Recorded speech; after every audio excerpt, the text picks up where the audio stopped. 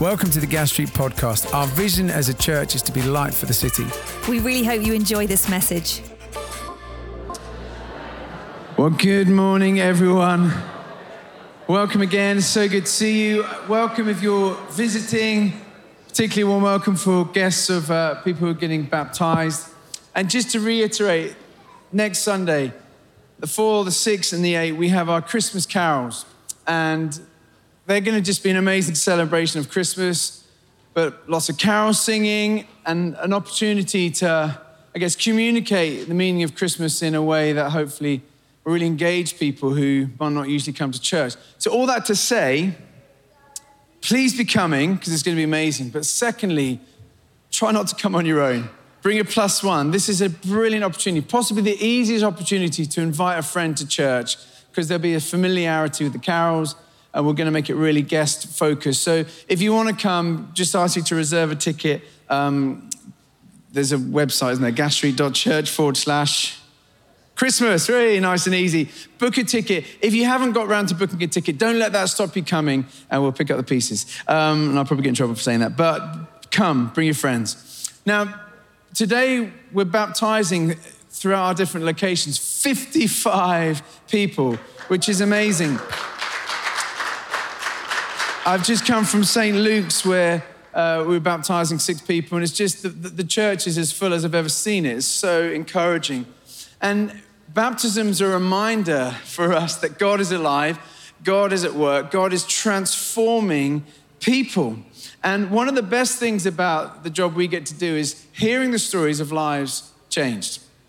And just a week or so ago, received a message from Trev and Kat Mearden. Trev and Kat lead our church plant to Pipe Hayes, north of the city, called Lighthouse. And they sent this message about someone whose life has been changed. It says this: John arrived at Lighthouse one Sunday. Having chatted to him, he told me how he'd come to join us that week. John said, I thought I should explore who God is and what the church is really about. He searched online to find churches in Birmingham. He found Gas Street Church online, started to watch some of the gatherings on YouTube. He found it really intriguing, as it wasn't what he'd expected from church. He heard about Lighthouse being a local church plant from Gas Street, and because it was just up the road, he thought he would try it. That Sunday, he made a commitment to follow God. I gave him a Bible and suggested he start with Mark. I said I was happy to answer any questions. If he came again, I would help him with it. He came next Sunday, having read all of Mark and with a list of questions. Each week, I gave him another book to read, and every week he came with more questions, wanting to engage more. He's been coming along ever since, wanting to see more of who Jesus is. And he even asked if he was allowed to sit on the front row, which he then did, and he was chuffed to be a part of it. Now, if anyone's been a part of church, you know, when someone wants to sit on the front row, as you can see here, you know revival is basically broken out. But that's so encouraging, isn't it? Someone watching Gas Street Church online, and if you're watching online this morning, hello, welcome, finding themselves in a church, becoming a Christian, and their life being changed. Another joy to be a part of here at Gas Street is the international community, where we're 80 plus Iranian and Afghanistani men are gathering together, and women, to worship and to be discipled. And this evening at the 6th, we're going to be baptizing about 20 plus of these men and women who've now become Christians. And this week I was reading through all the stories, the testimonies. It was so encouraging. But here's one. It says this: before I came to faith in Christ, I'd rejected all religion. The religious leaders in my country taught that people born there had no right to choose their religion, and nothing except death awaited us. Several months ago, I left Iran looking for freedom. I traveled to the UK. I was invited to the church by a friend. Although I was not interested in religion, I'd always been taught to respect others, so I accepted her invitation, and I was interested to see how Christians worshipped. I'd never heard or seen people worshiping with joy, but in the church, I saw people of all ages and backgrounds united in joyful praise and worship. At that moment, I began to cry. Each week, I found greater desire to come to the church. After a while, I decided to join the baptism course and seek to find answers to my questions.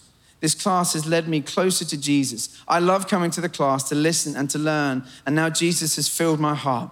He's given me new life. I came to the church out of curiosity, but now I am overflowing with the love of Jesus. He's given me deep peace. For years I was lost, but Jesus found me and brought me into his fold. Amen. Again, isn't that just so encouraging? For guests here, we've been in a series called Let This Holy Temple Glow, where we've been looking at the church, the role of the church, and what does it mean to be the people of God, a people who carry the presence of God. And so today we're finishing off this series. And right through the series, we've seen something of the sort of meta-narrative, the big story of God from Genesis, the very first book of the Bible, to Revelation, the last book of the Bible. And what we see is this, that God, the Creator, has created us not to control us, but to commune with us, to walk with us, to be in relationship with us.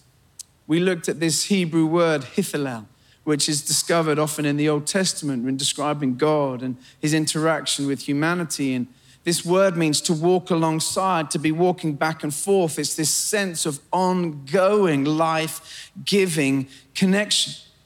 And so we saw in Genesis that God is walking with humankind, Adam and Eve, in the cool of the day. They're walking and they're talking.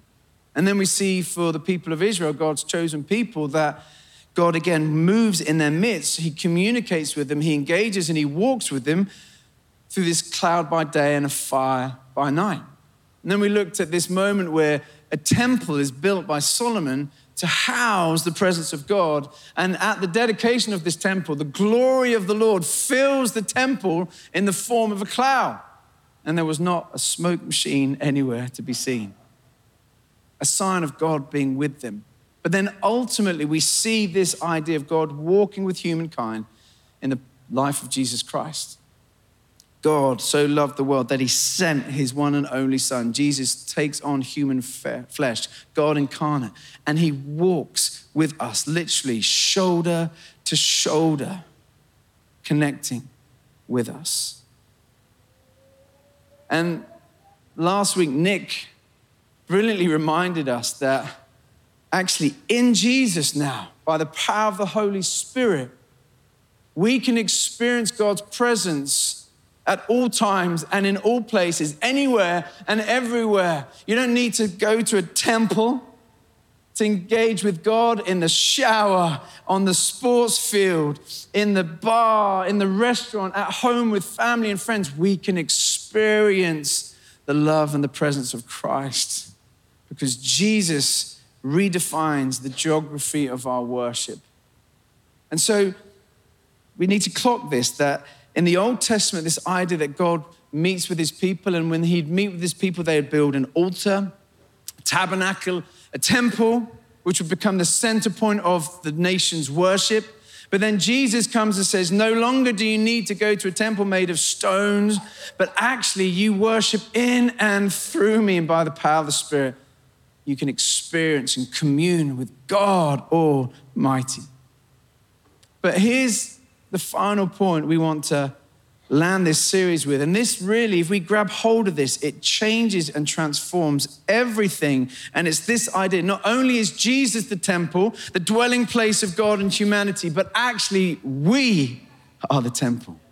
Each and every one of us carry the presence of God. 1 Corinthians 3 verse 16 says this, don't you know that you yourselves are God's temple and that God's Spirit dwells in your midst? 1 Corinthians 6 verse 19 says, do you not know that your bodies are temples of the Holy Spirit who is in you, whom you've received from God? You're getting this idea that we are the dwelling place. We are God's temple. He moves and works in our midst. And then in 1 Peter 2, we read this, as you come to him, the living stone, Jesus was often described as the cornerstone, the foundation on which everything was built. This stone, rejected by humans, but chosen by God and precious to him. You also, like living stones, so like Jesus, like living stones, are being built into a spiritual house to be a holy priesthood, offering spiritual sacrifices acceptable to God through Jesus Christ. But you, as us, You are a chosen people, a royal priesthood, a holy nation, God's special possession, that you may declare the praises of him who called you out of darkness into his wonderful light. So let's journey this. Jesus is the temple, and wherever Jesus went, he would heal people. He would transform lives. He would elevate and lift up the poor and the marginalized. He would oppose religious abusive authorities. He would preach and teach with unbelievable wisdom, authority, and creativity that has changed humanity forever. Jesus did that. But what we need to understand is that all those things that Jesus did, we too are called to do and have the authority to do because Jesus, by his Spirit, lives in us.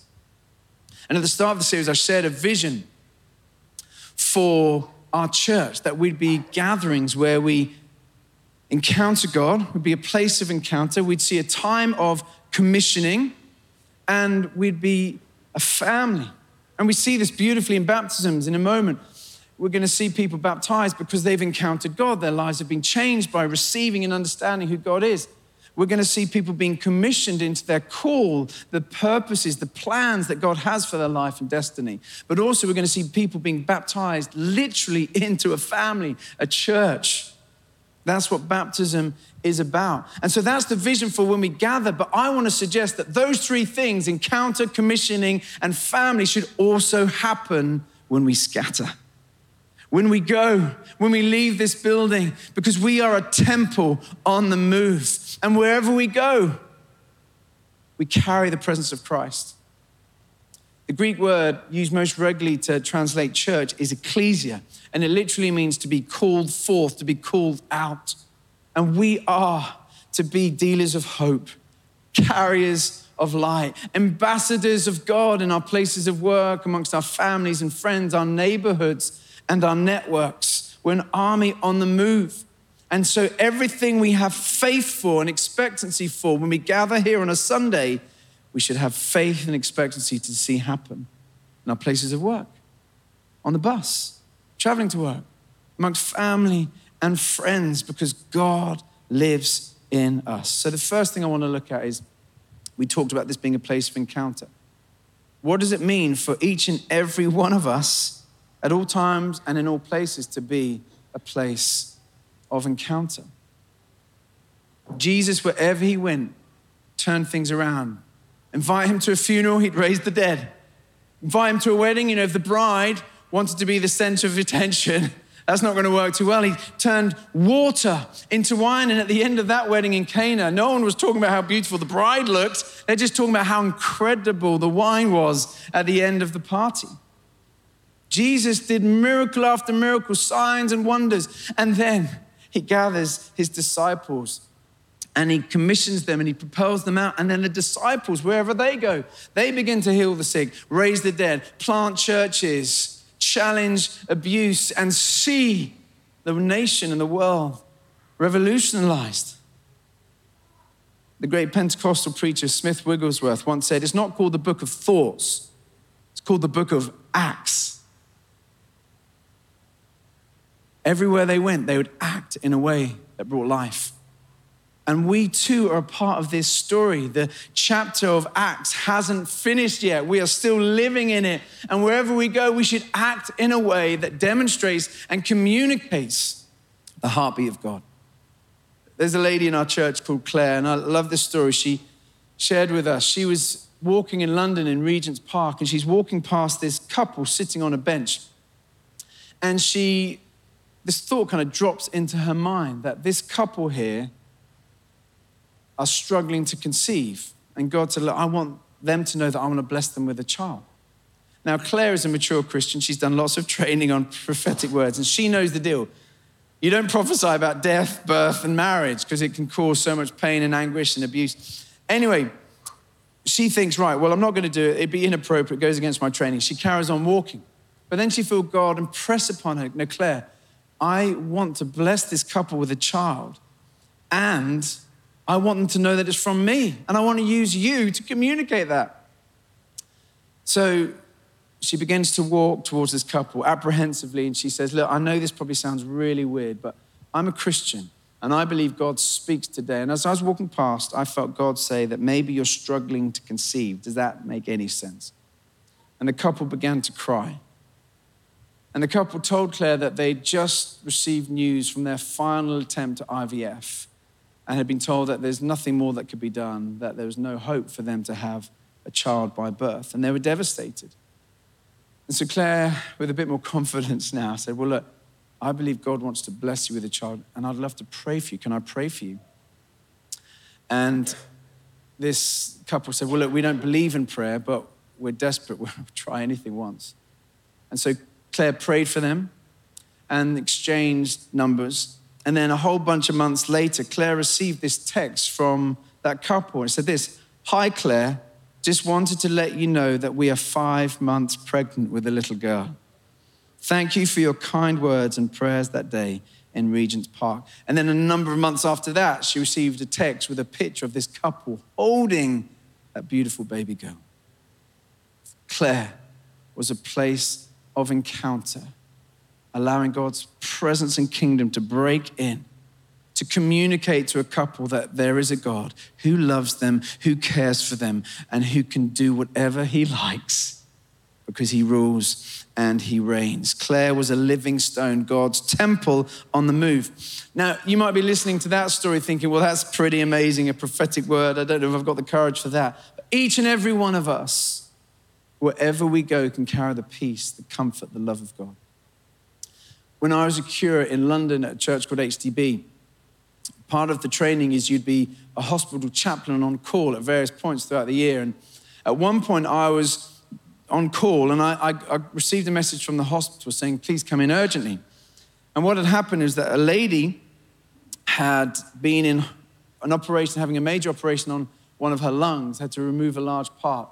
And she'd come out of the operation, was recovering, and her husband was meant to come and visit her, but the husband hadn't shown up and they couldn't get in touch with the husband. And eventually they got in touch with the lady's daughter, who went round to the family home and tragically, horrendously found that her father, this lady's husband, had died suddenly in the house. And so this lady is literally coming round from surgery in agony, has now been told that her husband has died and she is beyond distraught. And I get this phone call saying, will you come in as the priest on call? And I'm putting on my dog collar and I am terrified. I think it's one of the most terrifying things I've done, feeling so out of my depth. And as I was driving to the hospital thinking, what am I going to say? What am I going to do? If she asks me any questions about God and suffering, what words will be adequate?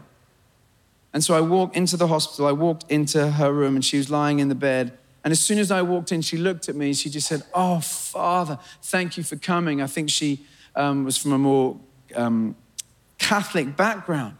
And she just began to pour everything out, the anguish, the fear, the devastation, the confusion, the why, the how. For literally 45 minutes, she just spoke, poured it all out before me. I barely said a word. And then at the end, I read a psalm with her and I offered to pray with her. And she just said, thank you so much. Thank you. That's brought so much peace. So appreciate you coming. What was happening in that hospital room? Well, I discovered that my presence was enough. Why? Because God's presence is in me. I didn't need to come up with clever words. I didn't need to articulate a theology of suffering. As I stepped into that room, a temple on the move, a dwelling place for God, carrying his spirit, God, through me, ministered his love and comfort to that lady in a moment of utter distress.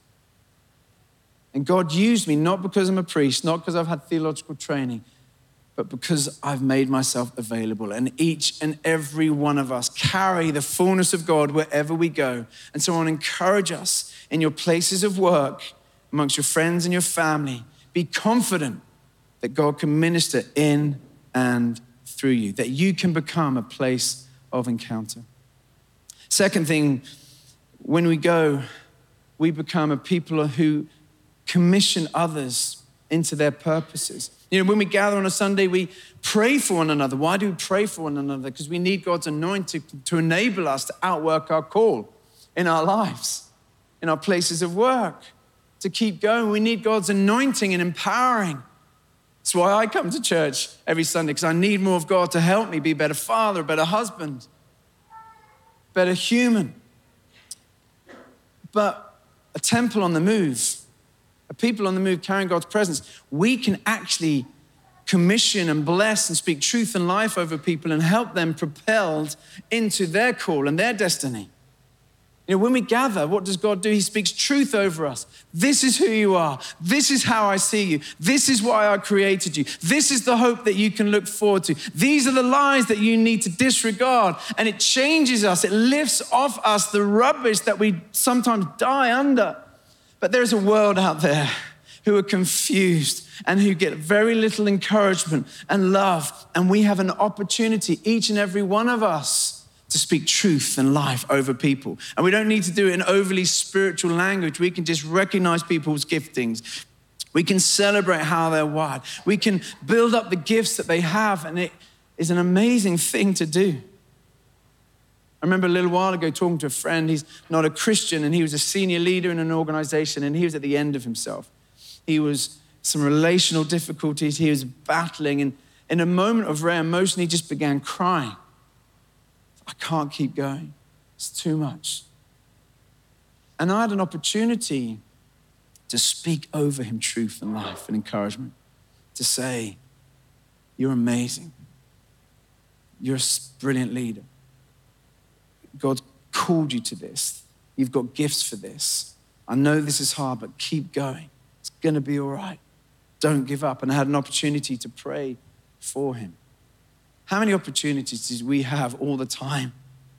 Talking to a friend at a school gate, someone we're working with, customer, a companion on a bus to work, where we can just speak encouragement, hope, worth over people. If you're a teacher, what an opportunity you have.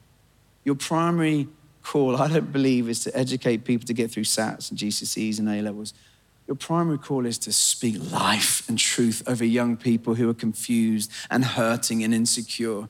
If you're a line manager, again, I'd say your primary call isn't simply just to get more productivity done. Of course, that is exceptionally important. But as well as doing that, you can build people up, speak life over their gifts, help them grow in what they're called to do, give them opportunities to flourish and succeed. If you're a taxi driver, every time you're talking to someone in your car, you can speak life over them. You can encourage them and build them up. And in doing that, what is happening?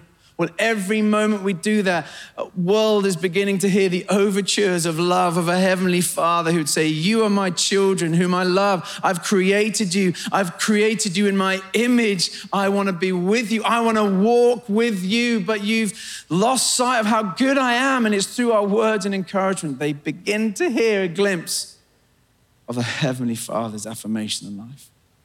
It's what we get to do everywhere we go, every day. A people, a temple on the move. And then finally, we get to be a people that build family. A people that build family. It's one of the defining metaphors of the church in Scripture, that of a family. In Ephesians 2, verse 19, it says this, you are members of God's family. Together, we are his house. And we often talk about that. What does it mean to grow in family, community, love for one another? But we're not just family here. We get to build family wherever we go. The UK has a real problem around loneliness.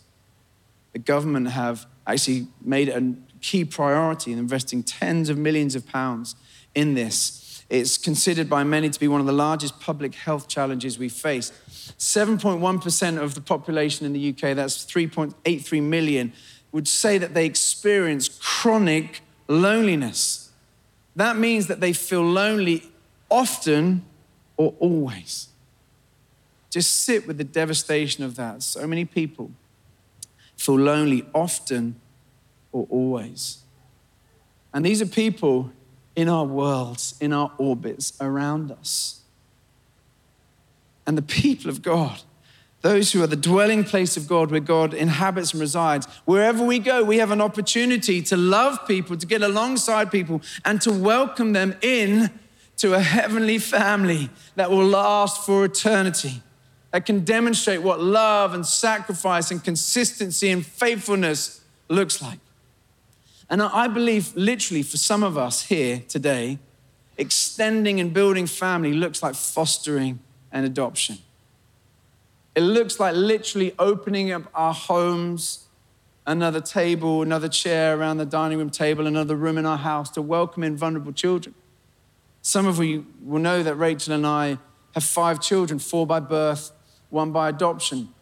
And our little daughter, who we adopted about 3 years ago, she is unbelievably beautiful. And I'd honestly say it's one of the best things I've ever done in my life. It's one of the areas where I've experienced most God's pleasure and delight in me. I think it's one of the most Christ-like things I've ever had the privilege of doing, because it demonstrates and it communicates the heart of the gospel that we are all adopted into God's family. But it's a radical communication. As the people of God, we're willing to sacrifice to make space for others to experience love, welcome, security, and home. Now, I know not everyone here, not everyone in the church is called to foster or adopt. But I actually believe every follower of Jesus Christ is called to ask the question, should I foster? Should I adopt?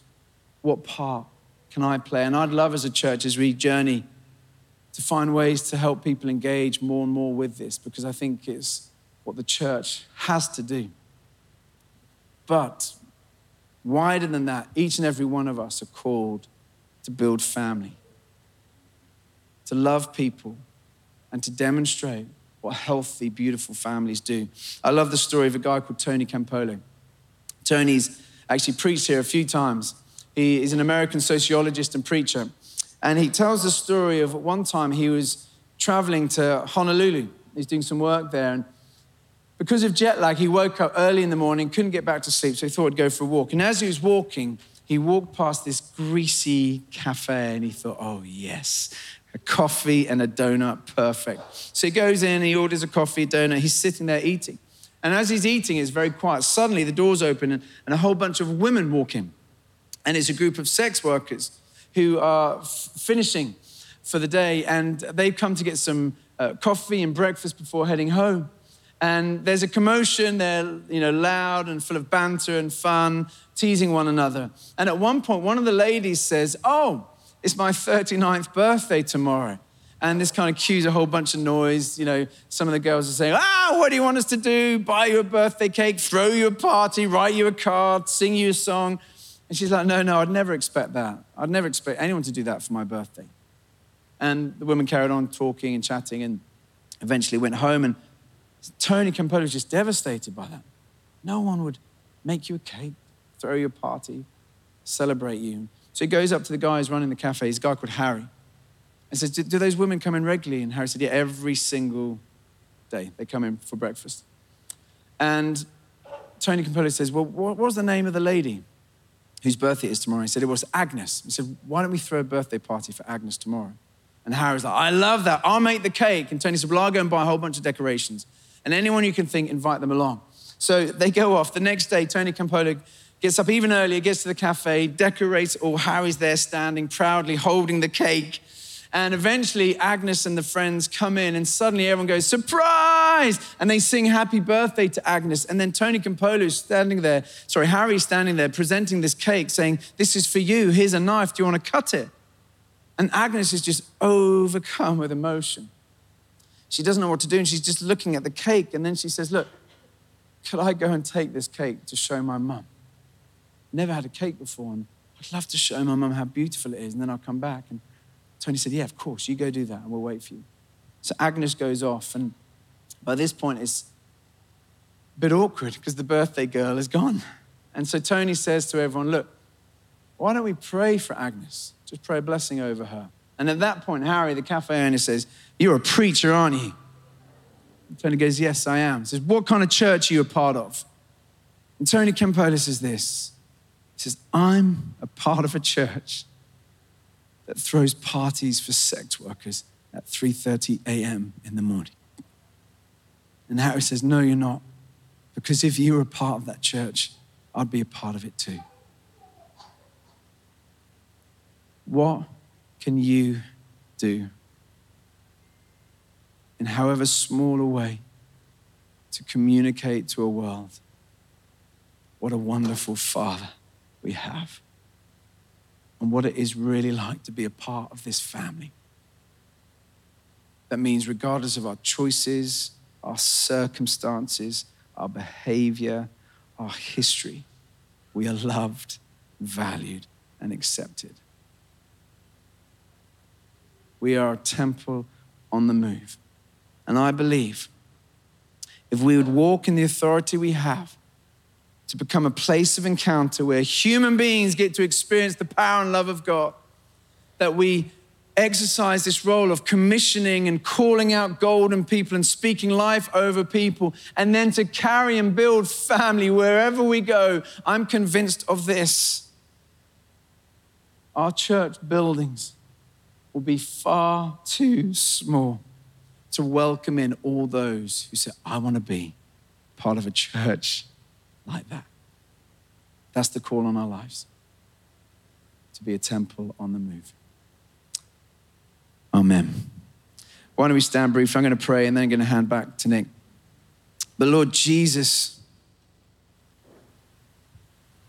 we thank you for the call on our lives to love and serve, to carry your fullness. Thank you, Jesus, that your strategy, your plan, the master plan was that we as your people would be the living temple, the living stones.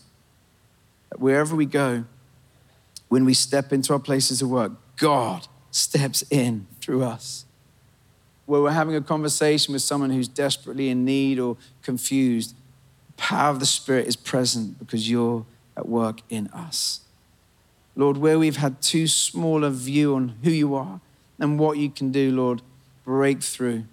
Enlarge our hearts to understand how good you are and something of what you long to do in our world. And we pray this in your name. Amen. Thanks for listening. To hear more messages like this one, make sure you subscribe so you don't miss out. If you want to find out more, visit our website, gasstreet.org, or follow us on Instagram @gasstreetchurch.